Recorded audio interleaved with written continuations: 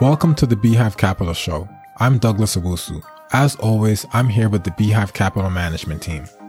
On the Beehive Capital Show, we provide a medium for the startup ecosystem's most respected and trusted leaders to share their insight so entrepreneurs and investors can flourish, even during these trying times.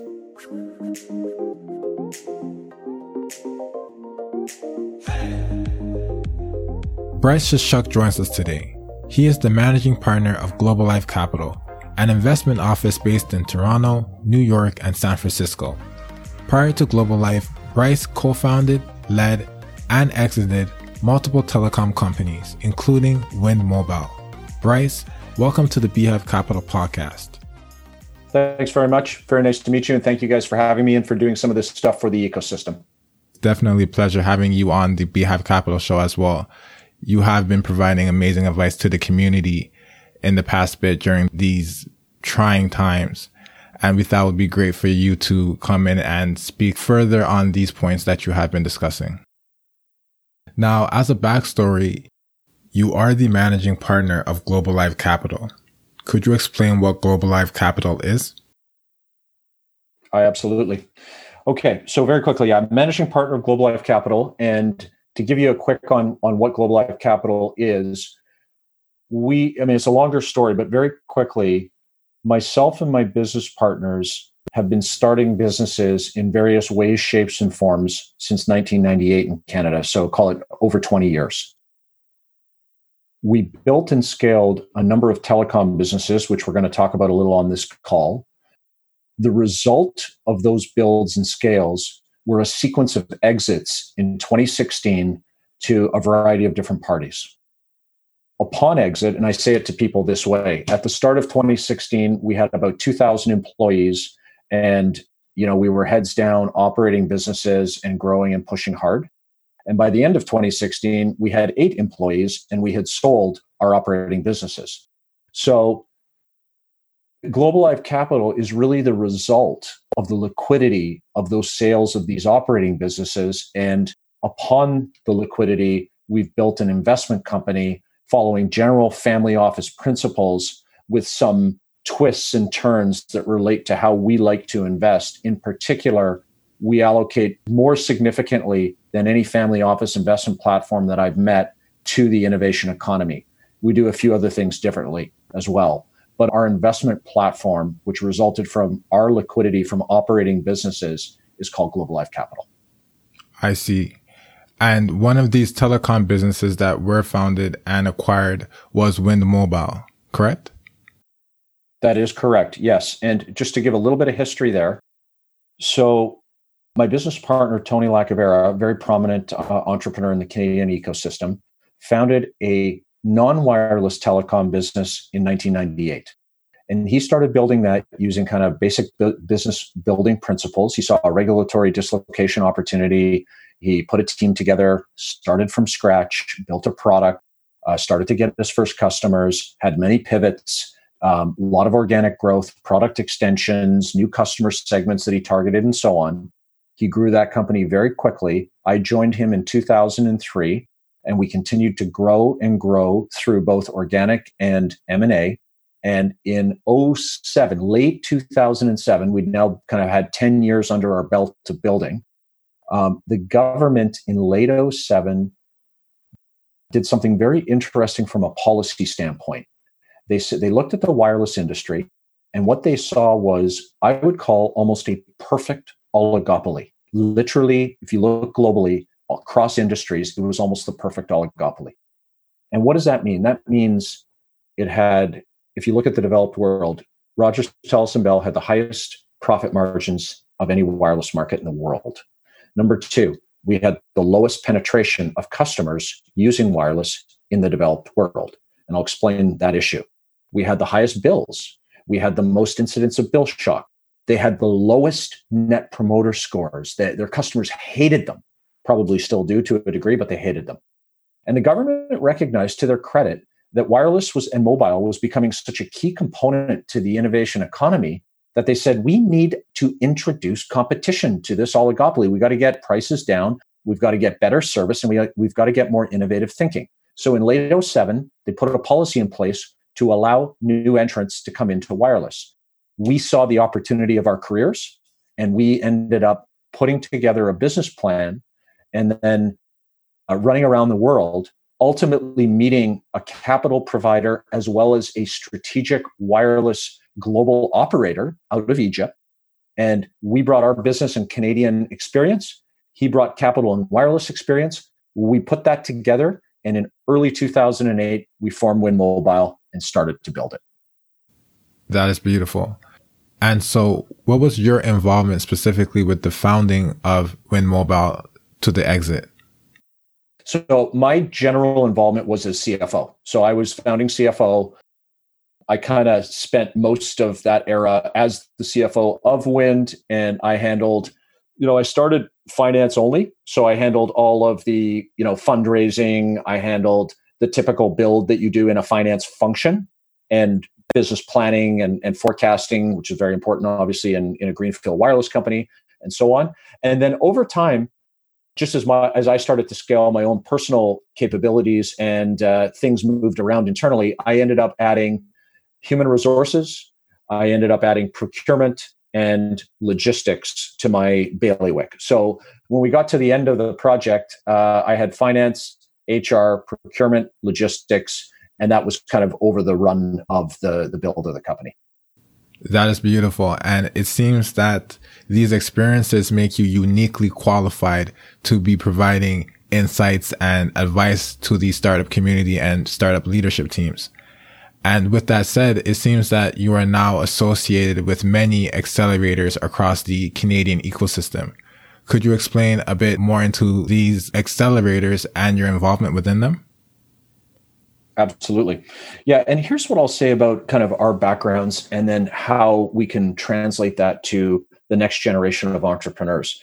So I have a personal belief that it is, and there's a quote that Steve Case, the founder of AOL, made that goes something like this. It is the responsibility of successful entrepreneurs and business people to give mentorship and coaching to the next generation of entrepreneurs to help them move faster, quicker, make less mistakes, scale more effectively. Okay. And that has been a founding principle of how I think about the world. Okay. So what does that mean? Well, again, coming out of our first telecom business doing 4,000 in revenue in 1998 to Win Mobile, which the year before we sold it did 500 million in revenue. And we had, like I said, about 2,000 employees across those businesses, and we'd really scaled. That's an incredible experience set. It was the kind of the most amazing project of my life, or projects, and one of the most amazing scale-ups one can be part of. And when we sold in 2016, I was young, and I was absolutely uninterested in going and drinking cocktails in the Caribbean. That was just not how I wanted to live. So what was interesting to me personally and my business partners was taking the learnings that we had scaling and applying it to areas of the economy, the innovation economy that were interesting to us.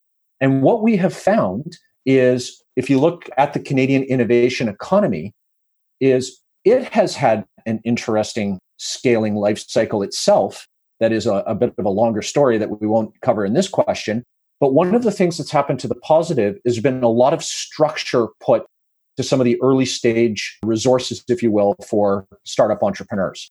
And those manifest themselves in things like Creative Destruction Lab, Next Canada, Founder Institute, Ryerson DMZ, Techstars has multiple chapters here, and Invest Ottawa and Mars, and the list goes on and on and on. And what we found is, after starting to get cadence on how to mentor effectively and also on how to invest effectively, is these accelerators were extraordinarily valuable to us to both have an insertion point that allows us to see a lot of things in a structured way at one time. So you get a very efficient use of time, but it also allowed us to give advice across a whole spectrum of what I call the innovation flywheel in a very efficient way. So how I think about the world is, I want to find spots that I can give of my time and experience. I would call it, it's not pure altruism, because I see lots of great deals. I meet lots of good entrepreneurs, and it drives a knowledge set for me that I can apply across a portfolio, including in traditional businesses that are non-tech. But at the same time, I'm hoping that the entrepreneurs that I am able to talk to and have some teaching with, if you want to call it that, benefit from that experience that we've had. They make mistakes quicker. They miss making some mistakes. They scale faster and better. And they take some of those learnings and they are able to drive their business more effectively. So that's kind of how we think about that world. Very interesting. And within this innovation flywheel, as you've mentioned, what are the core themes of advice do you feel has been the most impactful in implanting in the minds of these founders and leadership teams? Okay, so good question. Very good question. I'm going to take a second to speak about how we think about the flywheel. And then I think that will tell you kind of the points of how we advise. Okay. And for those who don't know what a flywheel is, the concept was introduced, to my knowledge, by a business writer in the United States named Jim Collins. Jim Collins is a very famous writer who's kind of a thought leader in business principles. And in around 2000, he wrote a book called Good to Great. And a lot of people will know that book. Many will have read it. It sold millions and millions of copies. It's a bit of an iconic book. In Good to Great, Jim Collins introduced the principle of what he called a flywheel. And it was an illustrative concept to show business acceleration. And it kind of goes like this. A flywheel is a super heavy wheel that when you start to push it, and pushing it means getting momentum with business actions that start to feed off each other, the wheel will start to turn. And it'll start initially to turn slowly. And then the more it's fed and the more that it feeds on itself and the more momentum that it gets, it starts to spin faster and faster. And then eventually it starts to roll of its own momentum. And that is what Jim Collins calls a company going from good to great. Okay, so take that concept. Now, one of the most famous flywheels is Amazon's. And I'll explain it for 1 minute, and then we'll talk about how we apply that to the innovation economy. Jeff Bezos is a fan of Jim Collins and uses the flywheel illustratively for Amazon. And it kind of goes like this. At the top of the flywheel, he talks about selection. So product availability and selection. Next component to the flywheel is the user experience.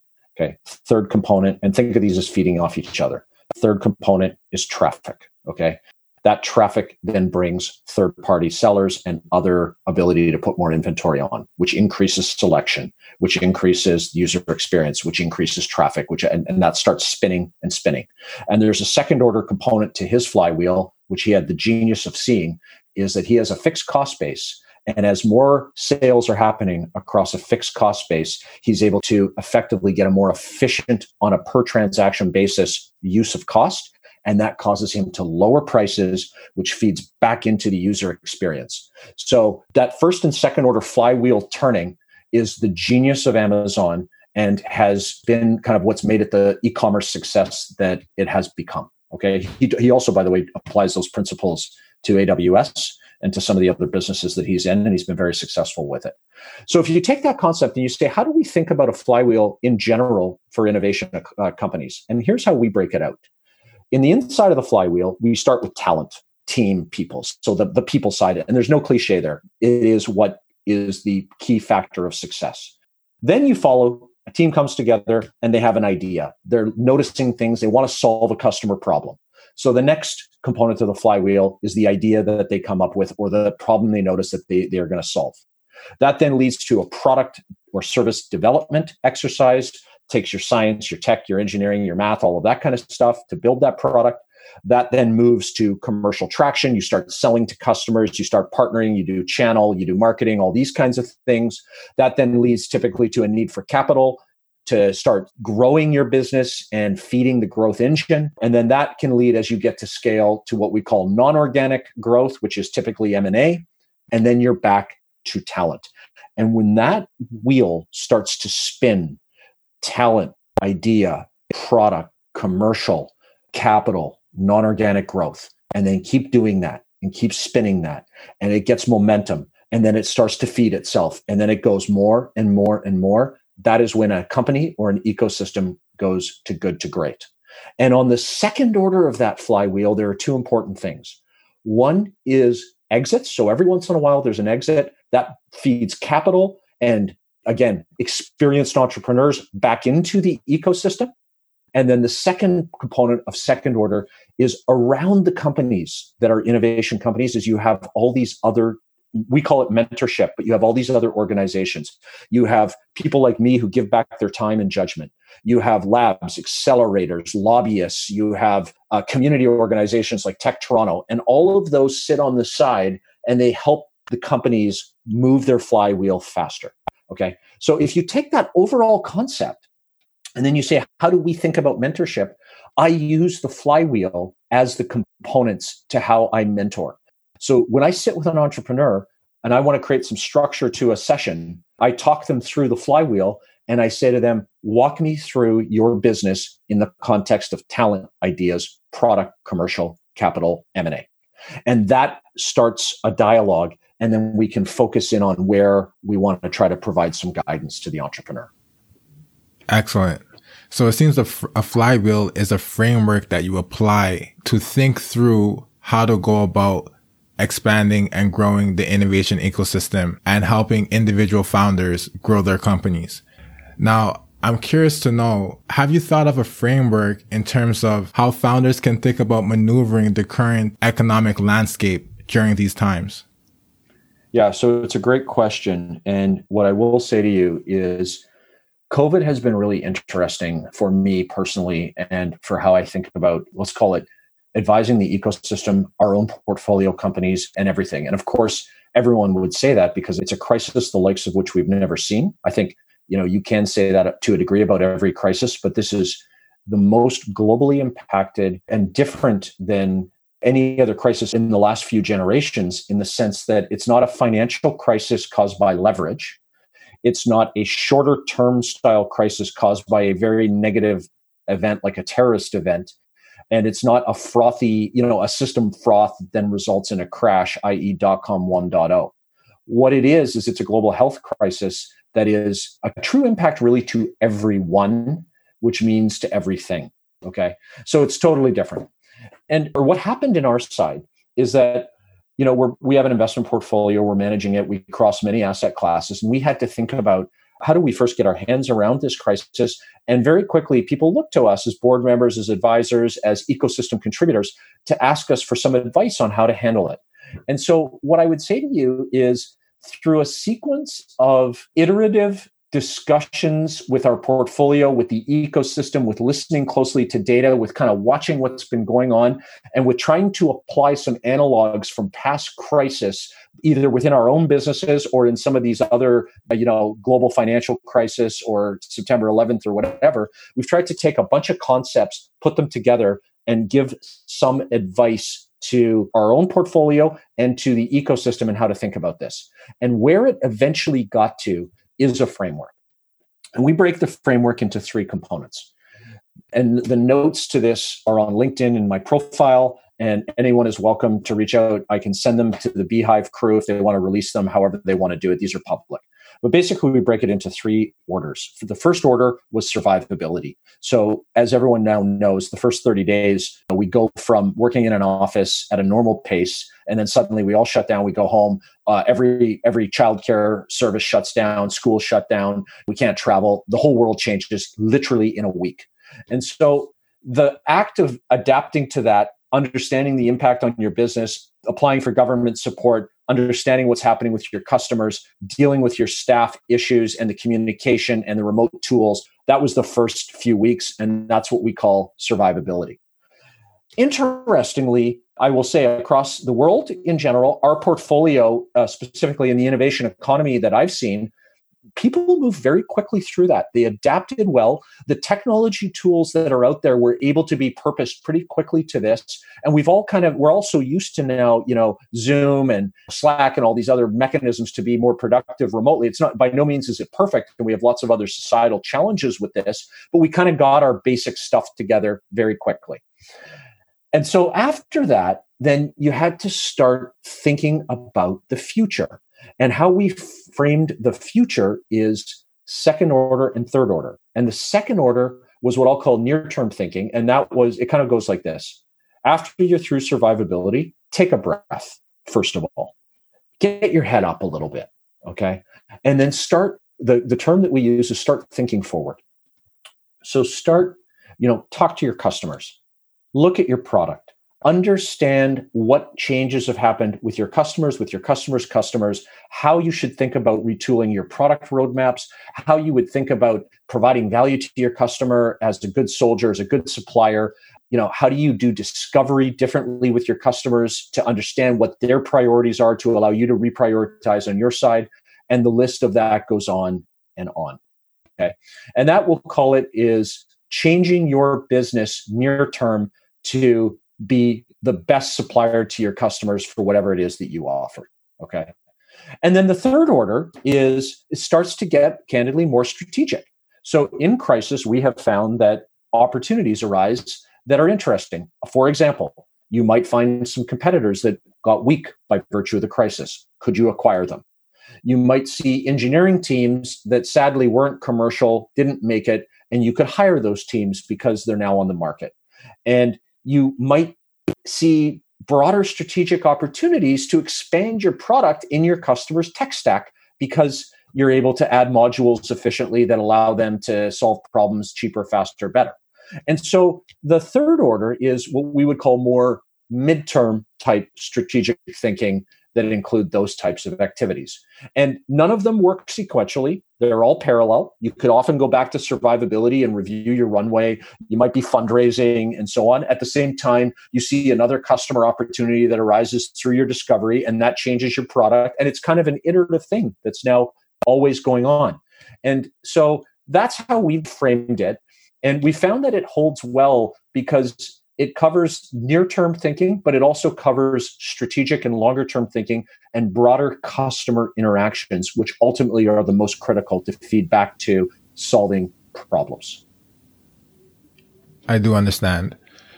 Now, going through first order, second order, third order, a bit more deeper, during the first order thinking, this is a time of, I believe you've also said, wartime thinking. And at this point, you're considering the cadence of communications that you're having with financing partners. You're making decisions based on runway. Practically speaking, there are many ventures that were actually put in difficult situations in terms of the runway and their financing. How would you suggest a venture communicates with their financing partners in meeting the point where their cash does run out? Okay. So fundraising is a complicated topic as it relates to a crisis. Okay. And we're literally getting data continuously on this. But here's what I would say to you is, barring Zoom and companies that have found themselves with this incredible opportunity that's very unique because of what's happened in an unanticipated way, that's definitely not the average. Okay. The average is there's challenge here, and everything is harder, and go-to-market strategy has to be reset, and things are slowing down, and your sales slow, and your growth slows, and so on and so forth. For those companies, fundraising is far more, I would say, concerning, and also it needs to be thought through in very specific ways. Okay. And look, here's some sound bites on it. So the first thing that I'll say is that, for the first time in years, we started hearing the venture capital industry talk about efficiency versus growth. So there had been a long run of feeding these growth engines, spending tons of money, these very large raises at successively higher valuations, and just creating that culture of growth. And for the first time in a long time, we started hearing the word efficiency used, which means get your unit economics in order, understand your path to profitability. We're not going to just spend for growth at all costs. So that mentality shift was super important. Okay. Then we started looking at, okay, so what is your actual runway? And the numbers range from 12 to 36 months in terms of best practice, and where you are as a company in a fundraising cycle. Did you raise just before the crisis? Were you kind of lucky in that cycle, or were you getting close to raising and we're just about to start? All of that factors into this. And then what I'll say to you is that in times of crisis, in a general statement, capital providers get more conservative. Okay, they just factually do. It's a long proven thing across all crises. What that generally means is that capital is scarcer. There's less competition in deployment of capital, which means that the cost of capital goes up and valuations typically dramatically compress. There's been some mixed data on this. Now that we're in month 3, it seems like people are starting to come back into the market more aggressively for the right companies. But let's just say as a general proposition, that's what we see in crisis. Okay. So what does that all mean? I mean, the basic way to say it is if you are a company and you think about the principles of fundraising, you have to have a good story. You have to be solving a market need, customer problems. You have to have good forecasts. You have to have an understanding of your unit economics. You have to have a good view on your go-to-market and your product roadmap and your team and talent and all that kind of stuff. All those principles apply. They just apply now, again, in a crisis from the bottom up thinking, where you have to be able to re-explain all of this in the context of a crisis where a lot of things have changed. And so basically what we tell people is you need to be able to get back to first principles on the unit economics and financial side of your business, forecasting, the whole narrative around your product, your customers, your commercial traction. And if you can make sense of it, and if you can make sense of it within ranges that are defensible and forecastable, then you can probably figure out a way to fundraise. Okay. But if you cannot, so if the world got too uncertain on you and you have to really reset the deck, as they say, around product and customer, potentially big strategic pivots, then it's going to be far more difficult. It's almost like you're fundraising as a new company that doesn't have the history anymore of the repeatable kind of unit that you are. And those are some of the important considerations. For sure. Now, ideally, most of this frame of thinking should have been done in the first 30 days. Given that we're now in, let's say, the 3rd month, we are at a point where I would assume founders have moved on to the second order, thinking about customer discovery, how to really retool their sales process to better be able to add value to their customers. Now, in the event where they've attempted this, they've actually gone back to the trough for financing a little bit too late, and they're in a situation where they may be considering winding down, what are some key considerations that you would provide in terms of thinking through this process? Yeah, okay. So look, it's an interesting line of questioning. So I guess if I was to frame it, you would say you have a business, they've come into the crisis, they were, let's just say for whatever set of reasons, they've been unable to get the core side of the product and customer and commercial side going effectively. They kind of got set back by the crisis. They can't fundraise for whatever reason. They're trying to fundraise and they're being unsuccessful. Then what do? You're really staring at survivability in an existential way. Okay. I mean, look, the first thing I would say there is you want to make sure that you truly have exhausted all possible avenues of survival. Okay. There's a famous story about Airbnb. When they were starting out, they went to, they kind of started in the last credit crisis. They needed money. So they went and sold t-shirts at, I think, a Biden-Obama convention, Democrat convention. And that gave them money to start funding their business. So they did a kind of a throwaway survival concept to try to get some cash. So that's the extreme of existence type survival. Let's say that you've exhausted all of that. And now you're at a point where you've decided that you are not able to fundraise. You have burn rate, let's say, and we got to put this thing on hold. Okay. I mean, look, I think what the best practices would say are you either as founders are the shareholders or you have shareholders that are external if you've raised. Your goal is to provide the best outcome in those circumstances for the shareholders. And that can take a number of forms. And one form could be that you shut down or you what they call pause or cockroach the business, which means you run it at a zero burn and you ideally maintain the heartbeat of whatever the product is. Hopefully there's some customers there. You're maintaining that in whatever way you can. Maybe the teams are going to get jobs, but they can still part-time do some service to the customer and keep the thing going. And the goal of doing that would be that you saw an opportunity as the crisis abates to basically restart the business, get it going again, and get some value out of it. That would be one kind of scenario. They call that the pause or the cockroach.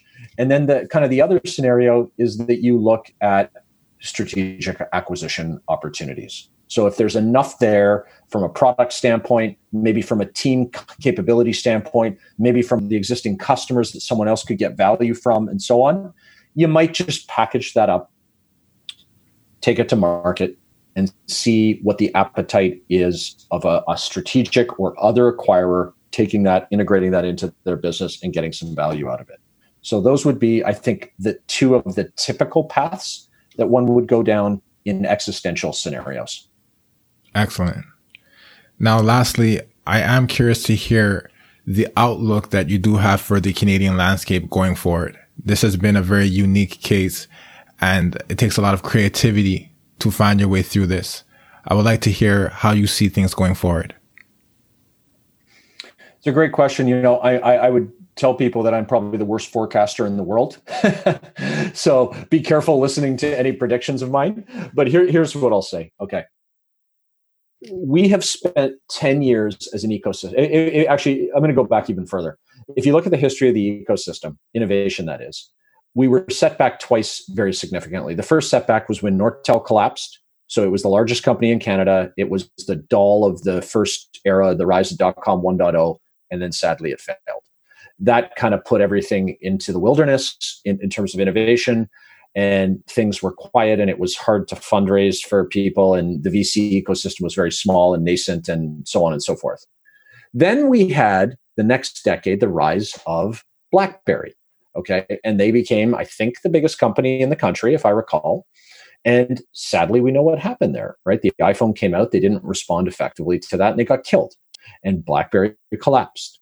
So our second banner company, our flagship company in innovation, didn't make it. Now, what I will say is that thankfully, kind of coming out of the decline of BlackBerry, we actually started to form more strategically an innovation ecosystem. Okay. And if you take that flywheel that I talked about, every component of that flywheel has been increased and starting to spin more rapidly over the last decade. And it started with some government support into capital. And then it moved to, anything from immigration visas that are more effective, to all these accelerators that are rising, to commercialization of research, to Jeffrey Hinton on AI and Bengio and Sutton, to a whole bunch of the product side, ultimately to a bit of a better lens on sales and marketing and thinking more globally, much more capital coming into the ecosystem, and the list goes on, and it spins and spins and spins. And look, the outcomes of that are Shopify, which is our current banner, about 30 or 40 or 50 other companies that are a level below Shopify that are growing very quickly, that are scaling very effectively, that are raising successively larger rounds of capital and are staying in Canada, which is awesome. And then last year was a record year for funding in the ecosystem. Secondary markets are starting to show life. We've got Verafin in St. John's, Newfoundland. We've got Skip the Dishes, Just Eats out of Winnipeg, and so on. And the thing spins and spins and spins, like the theme we've been talking about this whole podcast. So the question becomes is what happens when you have a crisis of this magnitude to that ecosystem? And look, here's what I'm going to tell you, is that there is a real opportunity as we come through this, when the words that people use are recovery and reimagination. So the first thing was reset, which is, for some reason they like the R's, is kind of getting ourselves reset to the crisis. Then we start to recover, and then we can take an opportunity to reimagine. And my argument is we have the foundation in place to continue feeding the innovation ecosystem. I think that we've seen that it's still fragile, and it's a growing ecosystem that requires care and feeding and capital and all these good programs and things that we've talked about. We need the government to be a partner. We need big government support coming out of this. I think that they have playbooks that they can use, that they've used over the last decade, that are very effective at kind of government working with industry to create capital vehicles, to create immigration programs, to do direct things from the government through the BDC, through the EDC, through the RDAs, through all these acronyms that are out there, and so on. The point is that we can't pull back from wanting to support the ecosystem. So how I see it is we've responded very well to this crisis. We are past survival. We are into opportunities. We're starting to see those opportunities come through in the recovery phase. We have a bunch of good government playbooks that we've used in the past to build this ecosystem. We should take the opportunity coming out of this to dust off all of the goodness of what's happened to build to where we are and double down on it in a market-centric, friendly way. If those attributes occur, then I think we are going to see a whole new level that we can step up and scale. What I would like to see is we're very good in software, as we know as a country, and getting better at it all the time. I want to see us get better at clean tech. I want to see us get better in life sciences. I want to see ag tech. I want to see a bunch of other domains. And I'm hoping that when we come out of this, that the government will support and the market will support coming together and using our flywheel and get it spinning even faster in some of these other domains. And I believe the support is there. And I believe that we as a country believe that innovation is the way forward. And there is the, call it political wherewithal to help drive that. Excellent. I do feel within every crisis, it sparks the perfect opportunity to make more vivid the things that can be done better. I think you expressed that perfectly.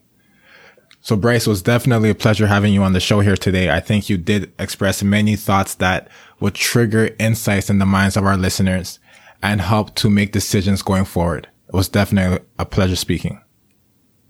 Very nice to meet you. Thank you for inviting me. Keep this kind of stuff up. These kinds of messages, when they get to the right place, create thinking and spur behaviors and actions around this recovery and reimagination. So get tons of entrepreneurs on here talking about the future of this country, and great work to you guys. Okay. Very nice to meet you. Excellent. Talk soon. Talk soon. Thanks for joining us on the Beehive Capital podcast. We hope this sparked new ideas, aha moments, or raised your spirits during these trying times. All the best, Douglas Owusu and the Beehive Capital team.